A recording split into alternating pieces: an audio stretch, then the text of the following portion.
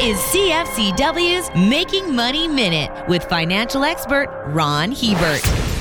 Gone are the glory days when energy companies could stall or defer calls for their business tactics to become more environmentally responsive.